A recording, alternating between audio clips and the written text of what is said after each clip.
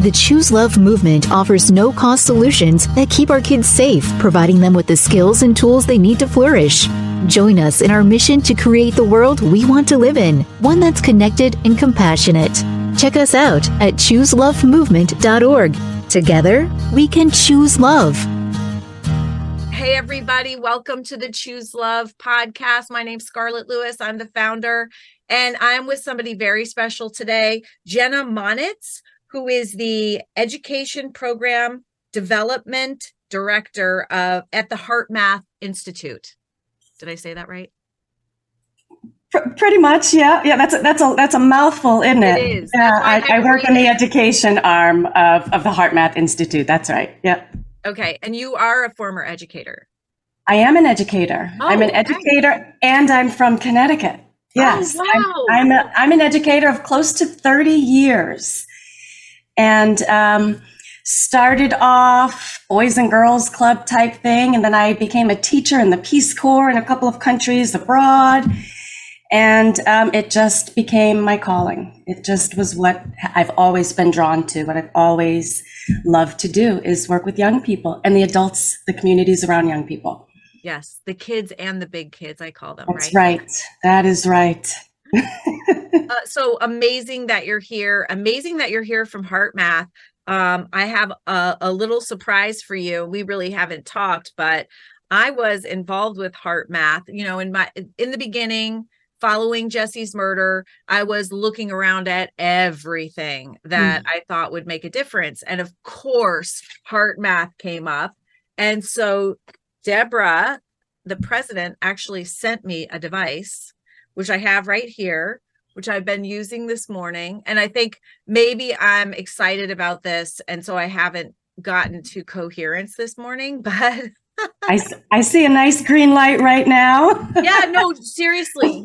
Yes. And, you know, and we're going to talk about what this device is, and really how every single person on the planet should have one, because it's really important. And that's why I want to introduce HeartMath to all of our audience and get them on board, because we're going to delve into the science behind HeartMath and why it works, not just for kids, but for big kids too.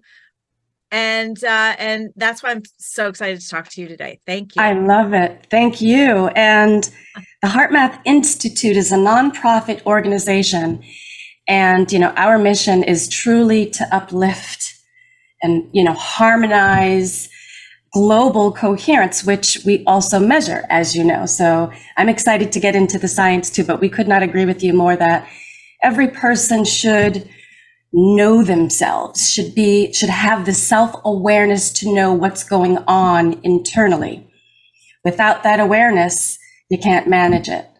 So yes, the devices certainly help, especially initially, right? Especially initially and especially for adults, because we've developed these patterns and we get into this place where in adulthood, which I think is why I really love working with young people, because young people are still so open. They're still so honest about their emotions and their feelings. In adulthood, we're a little bit less honest about our emotions. We tend to be anyway. What do you mean? I feel great. What do you mean? That's right. I mean, I talk about that question all the time. Like, we should stop asking that question. How are you feeling? How are you doing? It's too loaded. It's too big. I heard someone say recently, how do I feel about what? You know, like, get specific about how do I feel about what? And yes, you know what's interesting? The teachers wouldn't ask JT that question when he went back, my older son, because they didn't want an answer where he would say, not well, because then they didn't think that they had the skills and tools to manage that. So isn't that interesting? Sometimes we don't ask that question. And, you know, I think the takeaway for us is that we ask it twice, because people don't think that you mean it. It's more of a, hey there, how you doing? I'm good.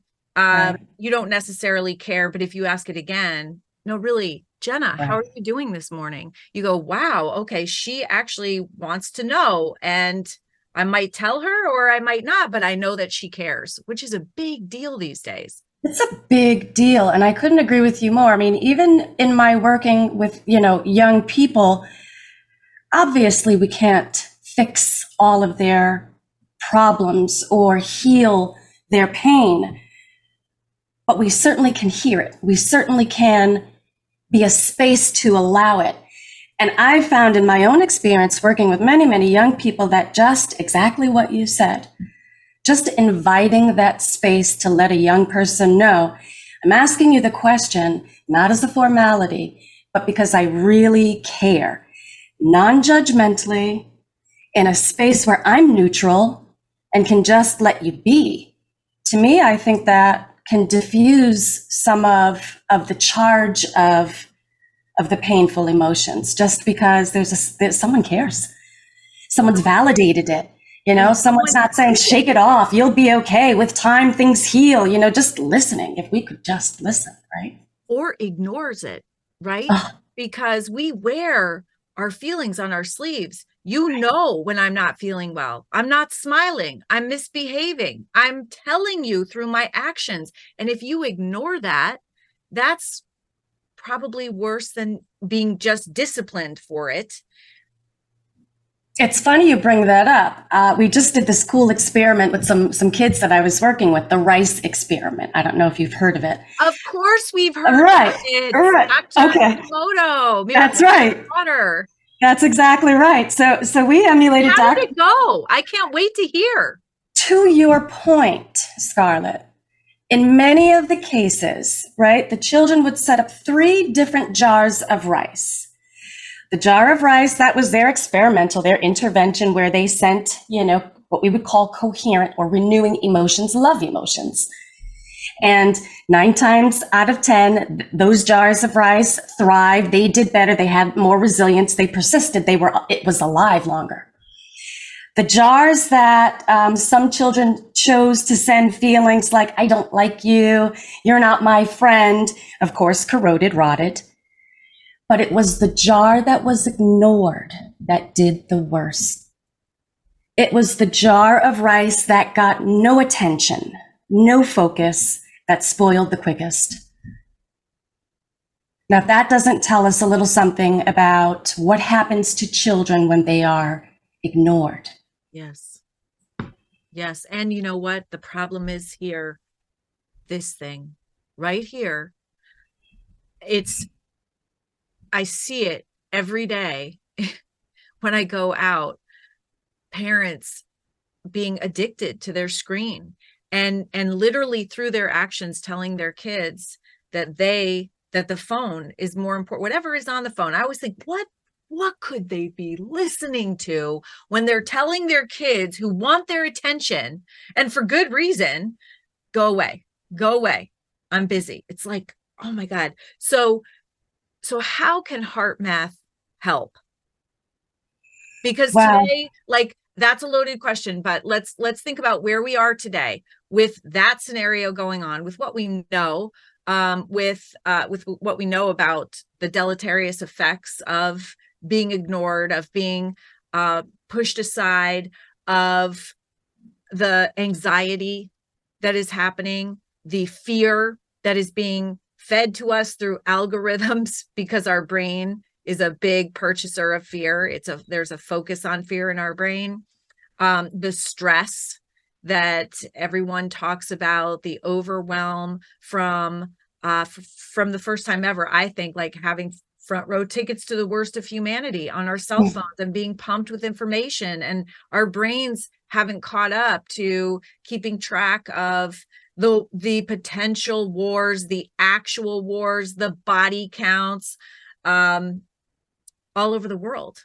And so in this kind of era, and I've heard unprecedented used so many times, where we have increasing violence, increasing mental illness, substance abuse, those diseases of despair.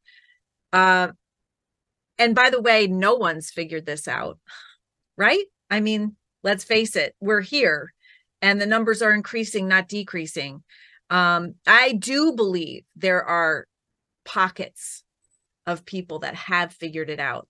They just haven't gotten the attention that they deserve. And I believe that HeartMath is one of those. How can HeartMath help us in this time? Help our kids and help us. Thank you.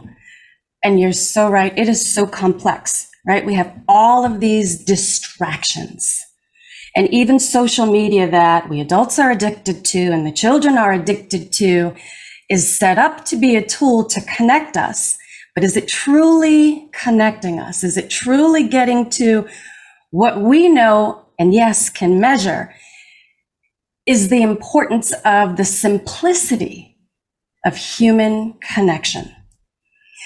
And so, you know, in the language of HeartMath, when we talk about coherence, and we can talk more about the science of coherence, but ultimately what we're talking about is the simple idea of connection. We are wired to be connected. Mm-hmm. Humans are social creatures. We are not meant to be isolated, right? The worst thing that you can do to a baby animal, if you want to kill a baby cub, you leave him out in the wilderness on its own. Mm-hmm. Conversely, and to your point, and even after your tragedy, and which is all of our tragedy, mm-hmm. and the tragedy that, you know, we lived through in Parkland, Florida, not too long ago, a few years ago, mm-hmm.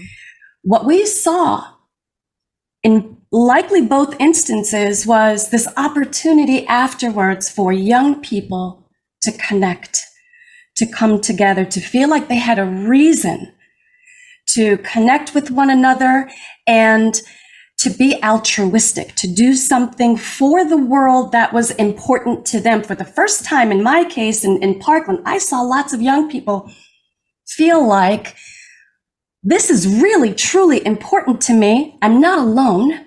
My voice matters. My contribution matters. And I have a whole team of people that are working with me now. In a lot of ways, that post-traumatic growth, I think in a lot of ways gave life to students. For the first time, many students were excited to go to school because they had something meaningful and purposeful to work toward, to fight toward. I think sometimes we overlook the power of pain to connect and to help us heal. I mean, pain is a very powerful connector, but it's also a very powerful motivator. It can destroy you if you don't know how to manage it in your body. And it can also help you grow and strengthen you. And that is called post-traumatic growth. And that's the foundation of the Choose Love movement and what we teach. That's that right. Pain has a purpose and it's there to help you grow. And we are designed to grow through difficulty. It gets us out of our comfort zone into our growth zone. And we've seen that time and again after tragedies. And I certainly have seen that in my own life. And it's pretty amazing. And I didn't know that it existed. It's amazing. Sandy Hook. And so, and it's such a positive. And why do we wait for the tragedy to reach that point of connection? In the language of the HeartMath Institute, we talk a lot about from chaos to coherence. And that I think is that space that you're talking about, how pain can turn into something positive. Now, it doesn't always have to start from pain, right? It could be from grace to growth. It doesn't always have to come from a place of pain. Unfortunately, because of the times we're in, you know, we wait to get to this place, and then we're putting all of these tools into action afterwards, in the aftermath. But again, this really, and the science of the HeartMath Institute truly is about connection. Now, when we talk about the connection that you were measuring with the heart rate variability device, and I think you had one of these guys, one of these doohickeys. We have a few different ones. This is measuring the connection between your heart and your brain. Why? Because the heart forms first in a fetus and begins beating before this brain even begins developing. Not only that, your heart is a neurological network on its own. It is a brain unto itself. It has short-term memory. It has long-term memory. Wow. So the more that you can resonate with really the frequency of an emotion of love, of courage, the emotions that you talk about in your curriculum, of courage, of gratitude, of forgiveness. These are all what we would call renewing emotions. Why? Because they energize your system, your physiological system. The more that you resonate in emotions like courage, forgiveness, patience, gratitude, the easier it is for this brain to remember how to get back to it, right? Because you're able to fire and wire those memories more quickly. So you're able to do what we call set a new baseline of less depletion. What's depletion? Anger, frustration, worry, nerves, anxiety, rage. All of these emotions deplete your energetic system, deplete your body, your physiological system. This brain does as well as this one is doing. So it makes sense that it's difficult to figure out like a math problem when you're stressed out, right? Mm-hmm. It also makes sense, unfortunately, that when a child is isolated and ignored and not fed the emotions of love, that child, that person feels a sense of disconnection. And when you're disconnected, that's when the trouble happens. So with the HeartMath Institute, the first place of connection that we work with is the personal level of connection, the connection between the heart and the brain. Why? Because we're able to think more clearly. We're able to have better social interactions. You're able to take that pause to go, wait a second, let me take a courageous pause. And in that moment, you're regulating your nervous system. If you can take the pause and do, right, as a suggestion, what we call heart-focused breathing, which literally is taking your focus off of the cell phone, off of the past, off of the future, and placing your focus on your heart. Why? Because where you place your focus is where you place your energy. And when you're focused on your heart, you're energizing your heart. And your heart is always going to be a source of connection, not separation. The mind will play tricks to separate us, right? The heart will always find ways to connect us. So even in the worst of tragedies and travesties, your heart will find a way to bring you from that chaos to coherence, from that pain to positive purpose. Every time it will. It's the intelligence of the heart that we talk about, and that's the fun research and science into intuition. So, but it starts first with that personal level of regulation. I guess you're saying that it always will, but sometimes it doesn't. How so? Sometimes the heart can't get the brain in sync. And then we have mental illness. We could have suicide. We could have violence. And I thought it was really interesting. I did a little research, and we know that the heart and the brain and the gut all have brain cells, and they all communicate. The heart sends the brain 9 times more messages than the brain sends the heart. Isn't that interesting? Yeah. And not only that, but the heart has an electromagnetic field that extends 6 feet outside of our body. So in other words, when we're in the presence of someone that has coherence, and we're going to talk more about what coherence is, how heart rate variability goes into that term, but they can actually help another person come into coherence themselves. That's right. Because heartbeats sync up. That's right. Right? Which is so incredible. I mean, it's amazing. We can actually measure the energetic field outside of the brain 1 inch. Outside of your heart, we can measure, you said 6 feet. Typically we say 3 feet, but that's only because of the limitation of the device. The energetics of the heart are non-local. They have no limit. So that's why if you have a family member that lives far away, let's say, and you think about this family member and they happen to call, there may be some, what we would argue is there is science behind that. We're all connected. And so, we started talking about the personal levels of coherence. And that's between, that is your autonomic nervous system, your nervous system. But we also are deep into the social science of social coherence. which is exactly what you're talking about. We're all connected. Mm-hmm. So as a person in a room or on Zoom, your energetic field is going to impact the people around you. They're going to impact the people that you touch. So does that mean that a teacher could stand in front of a room filled with 25 kids and actually have, if she walks in with coherence, that means, and let's go into really what that means between the brain and the mind and the body, that means that she could positively influence her entire class. That's exactly right. That's huge. That's huge.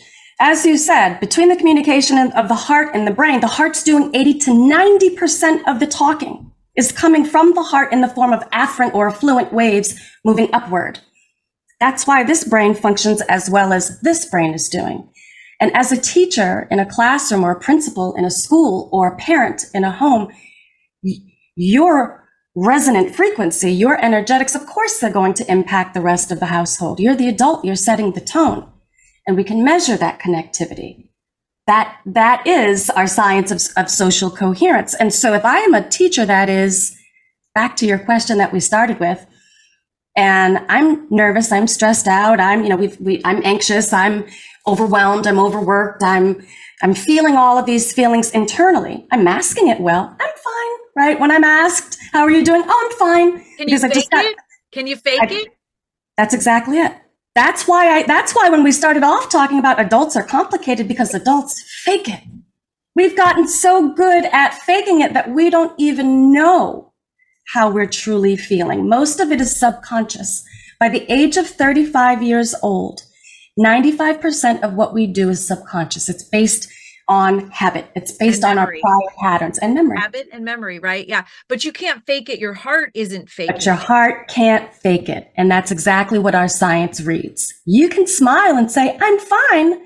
But if your heart is feeling anxious, if you're feeling frustrated, if you're feeling resentful toward a student, we're human, toward your boss, toward your colleagues, that is actually what your biofeed is giving off.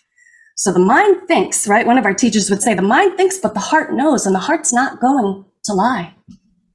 That is so interesting. The heart won't fake it. If I'm a student and I'm acting up in your class, and I have been all year, and I've been disruptive, you resent me, but you are trying to be nice and smile and do the best you can, but your heart is sending off different signals to the kid, and the kid knows.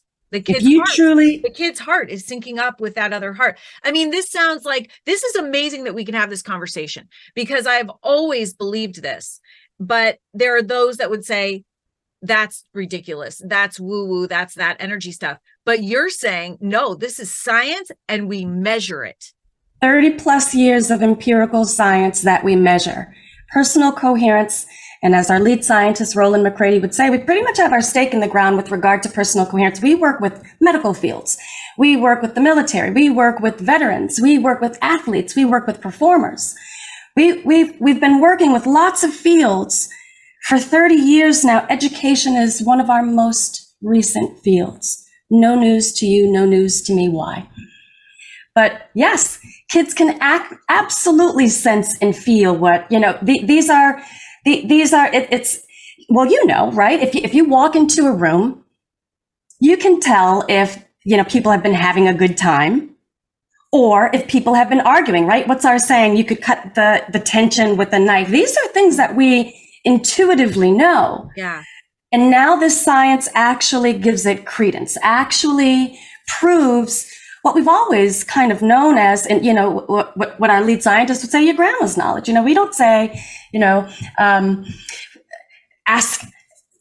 We go to our heart for so many reasons. We'll say, I mean this with all of my heart. You don't say, I mean this with all of my gut. I mean this with all of my mind. You mean it with all of your heart. A lot of this is intuitive, but yes, this science actually allows us to measure what's always been there. You just can't see it with the naked eye, but our perception is so small and limited just because we can't see all of The electromagnetic spectrum doesn't mean that it doesn't exist. We can't see all light, but it doesn't mean that it's not in existence. And that's exactly what we measure, is the biofeed of the pattern of the heart, which is heart rate variability. Not to be confused with your heart rate. We're not talking about how many times it beats per minute. We're talking about its overall pattern, its rhythm. You can think of it, sometimes when I talk to kids, you can think of it almost as the music that your heart is playing. Because it is, in a lot of ways, a harmony. So either your heart is playing music that is chaotic, chaos, or is more harmonious. And when we talk about harmony in terms of physics, we're talking about systems working together efficiently, effectively, without losing a lot of energy, working like they would in nature. You don't see nature, like you don't see a flower wasting a lot of energy, right? The petals are wrapped in such a way that allows for every petal to receive the optimal amount of sunlight. If a tree in a forest gets sick, the rest of the trees will pour nutrients underground to feed that sick tree so that it does well as well. We're all connected. And if a teacher can't get to that place where they're able to take a moment, and gratitude actually is the emotion that we offer most often, because it's the emotion that no matter what's going on, hopefully we can find something to be grateful for. And we'll shift your biology, we'll shift your physiology into a place of more regulation. From that place, you're not in a reactive state. You're able to make better choices. And if you choose compassion for that child that has been disruptive all year long, and have the capacity to find out more and to bring, and don't get me wrong, I'm an educator too. When there are 35 children in a class, and they're all wanting and asking and needing attention and seeking attention in ways often that, are not optimal, certainly it can wear on our system. But also by doing these practices, and we're not talking long-term practices, we're talking about practicing, getting yourself right, firing and wiring that memory of coherence, appreciation. Your body literally will remember what it feels like to be in that state and crave it. It will crave it because it feels better. It feels better than anxiety. And with repetition and practice, the idea is that after a certain amount of time, you look up and you go, wait a second, I haven't felt that anger in a long time. I haven't had an argument with my mom in a long time. I haven't had that frustration in a long time. Well, the same is true for an adult. But if we're not aware of where our emotions are, and many of us adults don't have the capacity to get to the point where we can feel those emotions anymore, because we've stuffed those emotions down for so long that to even entertain them in our student might touch on our own emotions. What's needed is to build the capacity, that window of tolerance. And it's a literal window of tolerance, right? For emotions, whether they're high or low. And by doing these practices consistently, we see that you can build, adult or child, your window of capacity for what? For life stressors. You can feel the highs and you can feel the lows more than you could before. Right now, a lot of us are working in a really tight, restricted window. And variability, heart rate variability, means adaptability. It means flexibility. The flexibility of the heart to be able to feel big emotions, no matter what. Good and bad. Because if you don't, if you don't feel the tough, painful emotions, you can't feel the joy and the awe and the wonder either. And so you want that flexibility to feel both. That's right. And there are no bad emotions, right? Emotions are here to inform us of something. And it's data. And with increased emotional intelligence, you're aware that, oh, there's that feeling of anger again. There's that rage. There's that judgment. Because typically it's not even the big emotions that we're not aware of. We know when we're, feeling rage. That's going to show up. It's typically the underlying, low-lying emotions that aren't even on our radar anymore, the judgment, the low-key anxiousness that aren't even on our radar, that tick away at our nervous system, that tick away at our overall physiology, that tick away at our overall energy level. You can't do anything about it until you're aware. That awareness part, I think, is the most challenging, especially for adults, because like you said, that cell phone is always here. We've got all these things to distract us. Too much going on. Externally, too much going on. Too much to do. You have to pause in order to be self-aware, to figure out what you're feeling. It requires a pause, and it requires you to get curious. I think it's interesting that you talk about heart rate variability. I think most people just think your heart beats at different rates. If you're nervous, your heart rate goes up, or in pain. And if you're relaxing, your heart rate goes down. But heart rate variability is actually the pause in between beats. And I always remember Wayne Dyer would say, for music, because you brought music into this, it's the silence in between the notes that actually creates the music. And so you can also think of your heart rate variability like this as well. That pause in between heartbeats is what leads to or away from coherence, which is when your heart, mind, and emotions are working together and aligned. They're working together. They're in alignment. And I love that. And you're exactly right. Many people think that your heart is supposed to beat steadily like a metronome. It's not. In fact, the more variability you have, the different spacing between those beats, again, the more adaptability you have, the more flexibility you have. So you're not in this rigid, restricted window of emotions. I'm fine. You're able to feel the joy, the awe, like kids do. You're able to feel the pain. And the more you're aware in those moments, the more you're able to use emotional intelligence to make choices. Okay, I'm feeling angry again. Do I want to feel angry right now?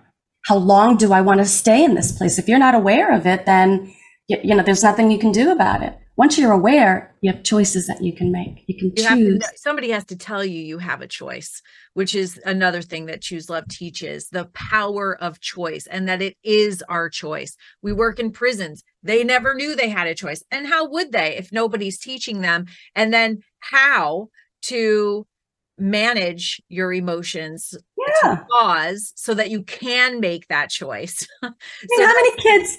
Yeah. Right? How many adults even? Yeah, go ahead. How many adults even do you know that say, well, I'm angry because she made me angry. He did this. Right. The other political party did this. That's right. The world did this. It's because of external reasons that I'm feeling this way. This takes the empowerment back to the person to realize, wait a second, I am the one who generates my emotions. You are in control. I am the one who that political party or that person or something outside yourself made you. You allowed it. You've given your power to something external. Right. And so to me, this is the most beautiful thing that we can tell children for a lot of reasons. But yes, for the first, most important is your power is your own, and your emotions are so. You mentioned this. They can absolutely heal, and they can absolutely destroy. And we know that even physiologically, if anxiety becomes chronic, if these depleting emotions become chronic after a decade, after 2 decades, you're going to see something show up physiologically in your health. Well, the reverse is true too.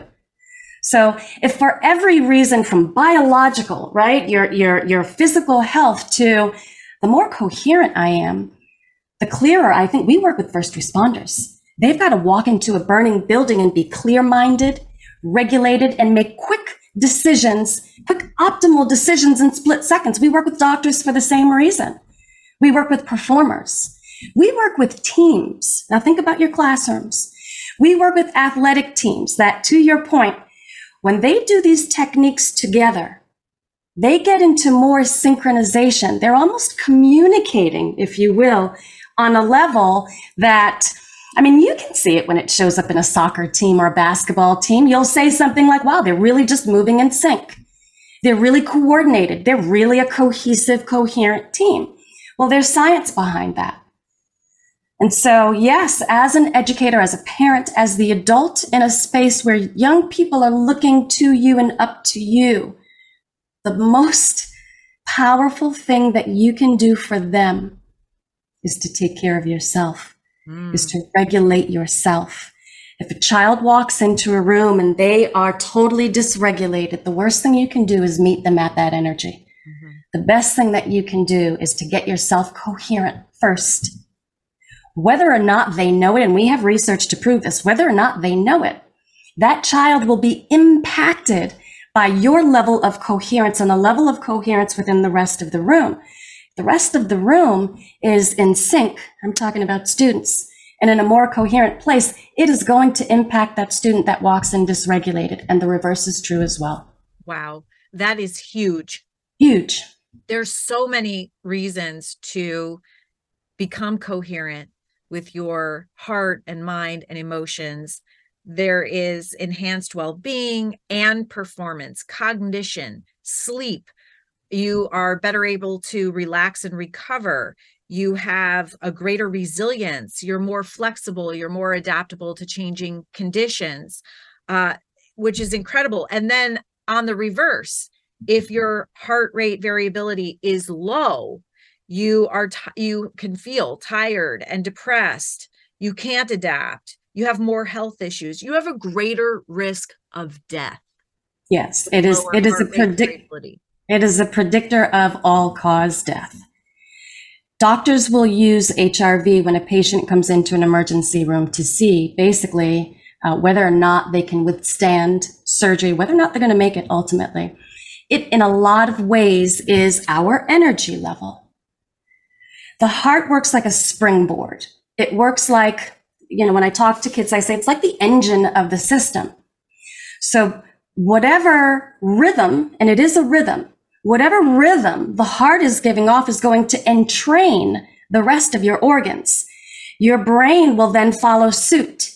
So if it is giving off chaos, anxiety, anxiousness, that we can measure it. And when we measure it, it looks a lot like this, just like static in a cell phone. It's just like when you're on a telephone or you're watching television and you don't get clear communication. It's incoherent. You can't make out the message. Versus a nice, smooth, what we call nice, smooth rolling hills. These are that information, 90% of that information traveling from the heart to the brain. That is what coherent information looks like. Your brain can actually hear the information coming from your heart. So it's hugely important. Jagged line and just this beautiful, consistent up and down. Incoherence, coherence. Reactive brain, thinking brain. Reactive brain, thinking brain, controlled mostly by your emotional state. We know when we talk about the domains of resilience, it's important, of course, that your mental health, that you're feeding your brain good information, right? Your physiological health, that you're sleeping enough, that you're exercising, that you're what we would call, that you've got your heart qualities, your values. So that could be something like, to me, it's really important that I'm honest. Things may have not gone my way, but honesty is important to me. I lived by my values. It's in alignment. But the biggest factor in the amount of resilience that we have is our emotional state. Our emotions, when I talk to kids, I say, your emotions are your superpowers. Think about Star Wars, like Darth Vader and Luke. Your emotions are your superpowers to heal and create or to destroy. So yes, for all of those reasons that you mentioned, from physiological to what we know and call intuition, right? The hypothesis of the HeartMath Institute is that every person, every living being on this earth feeds the global field. Every single person impacts the energetic fields, the geomagnetic fields. These are the energy fields around the earth. And so if nothing else, for a young person to know, just by being here, my thoughts and my emotions and the biofeed that gives off is important to the well-being of the entire globe. That tells the child, you were born important. Mm-hmm. You matter. Mm. No matter what messages the world is sending you, no matter how many likes you get on social media, you've got one of these and you've got one of these. You've got a heart, you've got a brain, and they are doing things. They are impacting things. Think about that rice experiment. Where is that coming from? Our consciousness really is something that is now more and more increasingly measurably important. And this is the science that we do by way of our social science now. We have folks set up, we have folks across the globe that are participating, whether by way of our Global Coherence app, our new random event generators that truly, really measure the biofeed of communities. We have magnetometers set up across the globe, these huge magnetometers that really help to measure the coherence or the lack thereof globally. So we're conducting this research not for the sake of science to see how does this turn out. We're conducting this research because we know that the health of the well-being of the earth is dependent upon, of course, is dependent upon the well-being of the people that inhabit it, the life that inhabits this earth. We are each so individually important, and every single child needs to know how important they are, right? Absolutely. Because I heard you say in your panel conversation recently that had that child been loved and had tools and been that attention, that love that he didn't get, he couldn't have committed that atrocity that he did. And the same thing goes for the young man that committed the atrocity in our community in Parkland, and probably the rest of them. Absolutely. Absolutely. Yes. And what a courageous stance for you to choose healing. There are lots of choices you could have made. There are lots of choices that other parents made. You chose to get active about addressing the root cause of not an isolated problem anymore. Because I think we all sat back and went, okay, after what happened in your community, now we have to make a change to the laws. This has to be what changes the laws. And here we are. Here we are years later looking back, and it's almost a weekly event. I will say, though, it has changed the laws. President Biden has made 21 executive orders. I was on the White House lawn with him when he passed the most expansive safety law in existence that we ever have had. And so I think, for me, I feel like, okay, we have the laws. Now we have to work on the root cause, because laws are not going to work on getting rid of pain and anger and rage that are causing all of this violence. We actually have to do the hard work, which is addressing the root cause. So that's why you won't hear me calling for more laws, because I feel like we have a lot of laws, some which we don't uphold, that, for instance, could have prevented the recent tragedy in Lewiston, Maine. So I think we need to uphold the laws that we have in place, but then we need to work on focusing on the root cause of the pain that is actually causing this. And I believe that Heart Math does that. And can we get into how Heart Math can help? How does it work? So, we have these devices. How will they help me with my heart rate variability, getting it into coherence so that I can start reflecting this to other people in my home, in my classrooms, in my community, and the world? And look, you're still on green. That's pretty impressive. Are you still like that? I know, it's just me being next to it. Yeah, yes, that's beautiful. Thank you. Yes, and it's important to know that the device doesn't do anything per se, right? The device is a measurement. It's like a mirror. So when you're wearing the device, whether you are, doing it through what you're using right now, an M-Wave and clip to anywhere that you can get a pulse, clip to your ear or your fingertip, Or you can even, in our Global Coherence app, do this free and measure your HRV in your fingertip. It's really just showing up as a mirror of the biofeed, what your heart is saying, the level of coherence or variability in your heart rate. So by watching it real time, you're able to gauge, I may say I'm fine, but the device is going to tell you exactly what the rhythm of your heart is saying. So real time, I mean, a couple seconds, delayed, you're able to see, wow, I'm in a place of incoherence, right? It's showing up as red.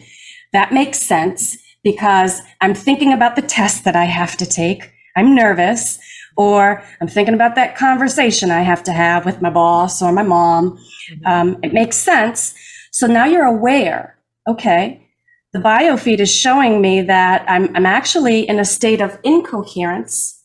Now I can shift that. Now I can move that. So if I'm a young person, for a lot of young people where anxious feelings are more and more prevalent, more and more normal, more and more mainstream, for a lot of kids, for example, walking into a crowded room brings them, a sense of nervousness. Walking into a cafeteria can make them nervous. Loud noises. Walking into, of course, and post-trauma, right? You're able to see, okay, this, what I'm feeling right now lines up with what the biofeed is telling me. I'm nervous, I'm anxious, I'm worried. Now I can shift that. And similar to your techniques, now I'm going to take a pause. So everything that we do starts with heart-focused breathing. And it literally takes 60 seconds. It takes 60 seconds, Scarlett. I'm focusing my attention, because a lot of this has to do with where your attention is placed. I'm not focusing my attention on the external world, on the problems, focusing my attention on my heart, right? And for kids who are getting used to these activities, we talk to them about their heart being like their friend, your best friend, really. Or you can seek the best advice, your wise heart. So focusing your attention on your heart. And then imagine your breath is flowing in and out of your heart or chest area. It's remembering to breathe. Why? Because when we're nervous, we tend to hold our breath or breathe more restrictedly. So focusing on yourself, focusing on your heart, remembering to breathe at a pace that feels comfortable for you, that alone helps to regulate your system. You can see it. You can see when a child or a classroom gets into a space of focusing on themselves, taking some nice, easeful breaths. You can almost feel the shift in the room. From there, you're able to choose the emotional state you want to be in. If the situation calls for a choice of ease or calm, walking into a cafeteria or a crowded room, or I just heard a loud sound and it reminds me of that thing, then I get to go, okay, that's not where I am right now. I get to choose. Now I need to feel ease. I need to feel comfort. I need to feel courage. You get to choose the emotion that you want to feel. Appreciation is a great one to come to first, because if you wake up, you've got something to be grateful for. That's exactly right. And so your thoughts can impact your heart rate variability. It is the interplay of your thoughts and your emotions, because your thought is going to be matched by an emotion. And then your emotion is going to be matched by a thought. That's that feedback loop. Your brain and your heart do this communication thing where they're leveling up. So if you're thinking about, the next thing that we would invite our children or our adults to do is now think about some place that makes you feel that feeling you want to feel. So if it's calm that I want to feel, maybe it's a place in nature. Maybe it is, for a lot of our students and adults, it's your pet. Maybe it's your pet that makes you feel comfort, that makes you feel ease. But if you're about to play in a sport, right? Say you have a basketball game coming up. Say you have a lacrosse game coming up, and you're nervous about that, and you need to feel motivation. Maybe it's a different emotion you need to choose. From there, you're able to choose. But of course, right now, anxiousness tends to be, an emotion that many of us are feeling. It's become, we're overwhelmed, we're overworked, we have so many things to do. The time The clock is always ticking. We're always, all of these things in the past or in the future. It's when you're not choosing. When you're not choosing, you're kind of you're in default. You're not even aware of what you're feeling. So that's also, so incoherence is the distraction. It's the sympathetic nervous system. When you're incoherent, you're in freeze, fight, or flight. You're in your fear center and you're not connected to your prefrontal cortex where logic and reasoning reside. Now, if you get into coherence, you have access to your prefrontal cortex. That's where you make choices. We talk about our choice moment model, which is the space where you pause and get curious. That gives your prefrontal cortex time to come online. So you're not just reacting from habit or memory. You're actually thoughtfully responding. We say you can make a heroic choice and then use the formula, which is courage, gratitude, forgiveness, or compassion. But we're saying the exact same thing. We're saying the exact same thing. Your prefrontal cortex is what makes us human. It's our place of, yes, decisions and choices, also creativity. Also our place of coming up with solutions that we may not have thought of before. This is our human place of creativity. This is what makes us so special as humans. And if we can't access it because we're hijacked into a place of fight or flight, one of our teachers would say, it's just like having your foot on the gas pedal and the brakes at the same time. You're burning energy. Mm-hmm. You're burning energy because the communication between the parasympathetic and the sympathetic nervous system are not in alignment. Now, your sympathetic nervous system can be kicked into gear. We need it. It's not like the sympathetic nervous system is the bad guy. It's what gets you up a flight of stairs when you need to. It's what's, waking us up in the morning. It's what allows us to go hiking. You can have a high heart rate running, for example, hiking, and still be very coherent. And that leads back again to, your emotional state is really what is driving the level of coherence or not how winded you are. We work with athletes. We work with athletic athletes for that reason. So it really comes back to your emotional state and finding that choice point to use your formula to access the creative spaces. One of our first technique, actually, of the HeartMath Institute is called freeze frame. Very close to your formula, where you are tapping into your tuition. So heart-focused breathing, focusing on your heart, finding that renewing emotion, and then asking for a creative solution, an idea, a new way to figure out this problem, or just a creative solution to something new that you're creating, creativity, where you're able to tap into an intelligence that is what we would consider our higher intelligence. Yeah, this is our connection with our heart and something greater than ourselves. Here, but here too. You got them both working together. You got them working together. They're saying the same thing. They're not contradicting themselves. They're not saying, I'm fine, when inside they're not fine. Yeah. If they're not fine, you address it, you look at it, you get it into a place of coherence. And then it's almost like I often think of it as getting into a ready stance, getting into a ready state. Okay. Only when you're coherent, regulated, another way to say that is regulated, are you ready to learn. You can't learn if you're not regulated. Your brain is hijacked. You're in fight or flight. You're in survival mode. You're not in a space to create. You're not in a space to come up with new solutions and answers. You're protecting yourself. You're in survival.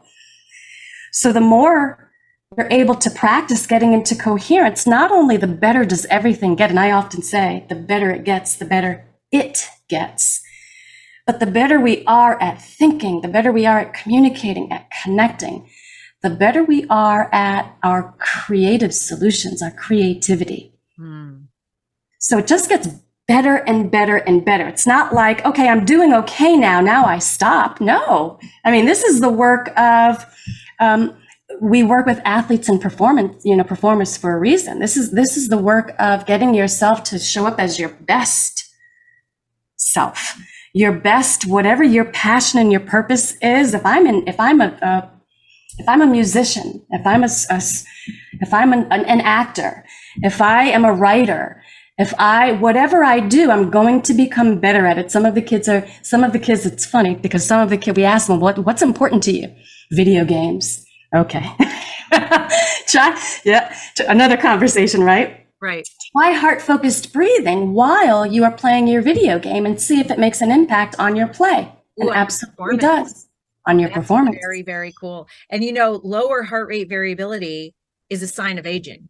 That's right. But you can change that around, but you have to focus on it. You have to practice in order to do that. You have to get to that place of self-awareness. So important to have the sympathetic, but also the parasympathetic, which is rest and digest and recover. That's the only time that our cells heal.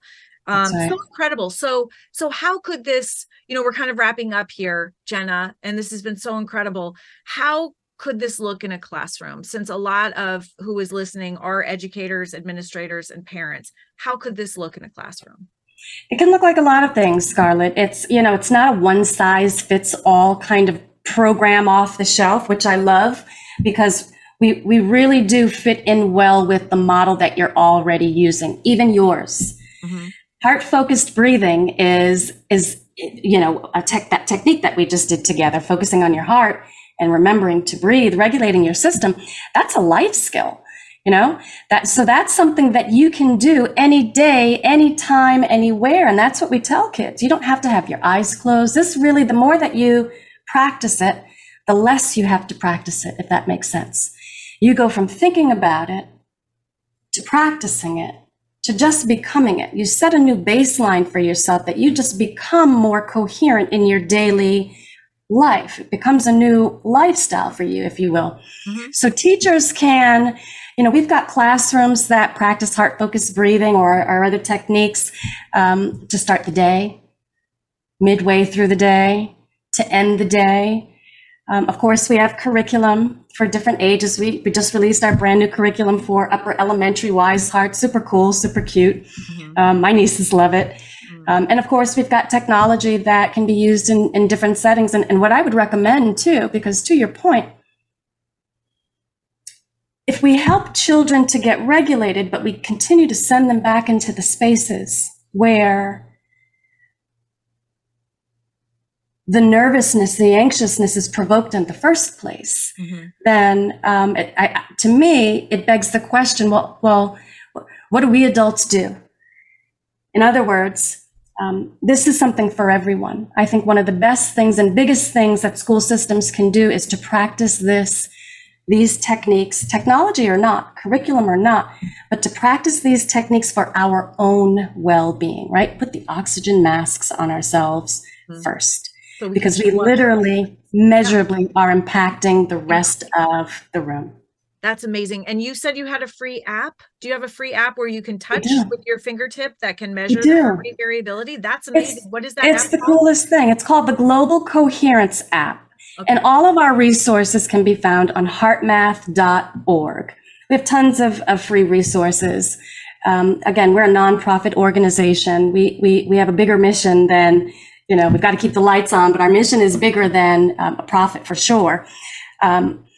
Free app, Global Coherence, lots of free resources. We have a free hour-long course. We're working on courses for educators now, tons of curriculum for kids, super affordable.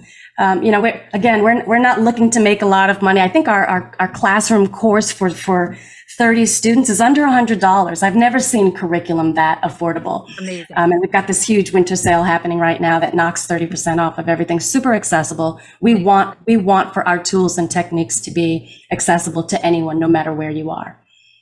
And you can reach out to us at children@heartmath.org if you have any questions or need anything or want to chat more about how you can start to incorporate the techniques or the technology, how well they align with anything that you're already doing. You don't have to replace or supplant anything that you're already doing. What you will see is that the HeartMath techniques and technology are a beautiful supplement that augments what you're already doing. And in some ways, I think helps to show the efficacy of what you're already doing. Is it working?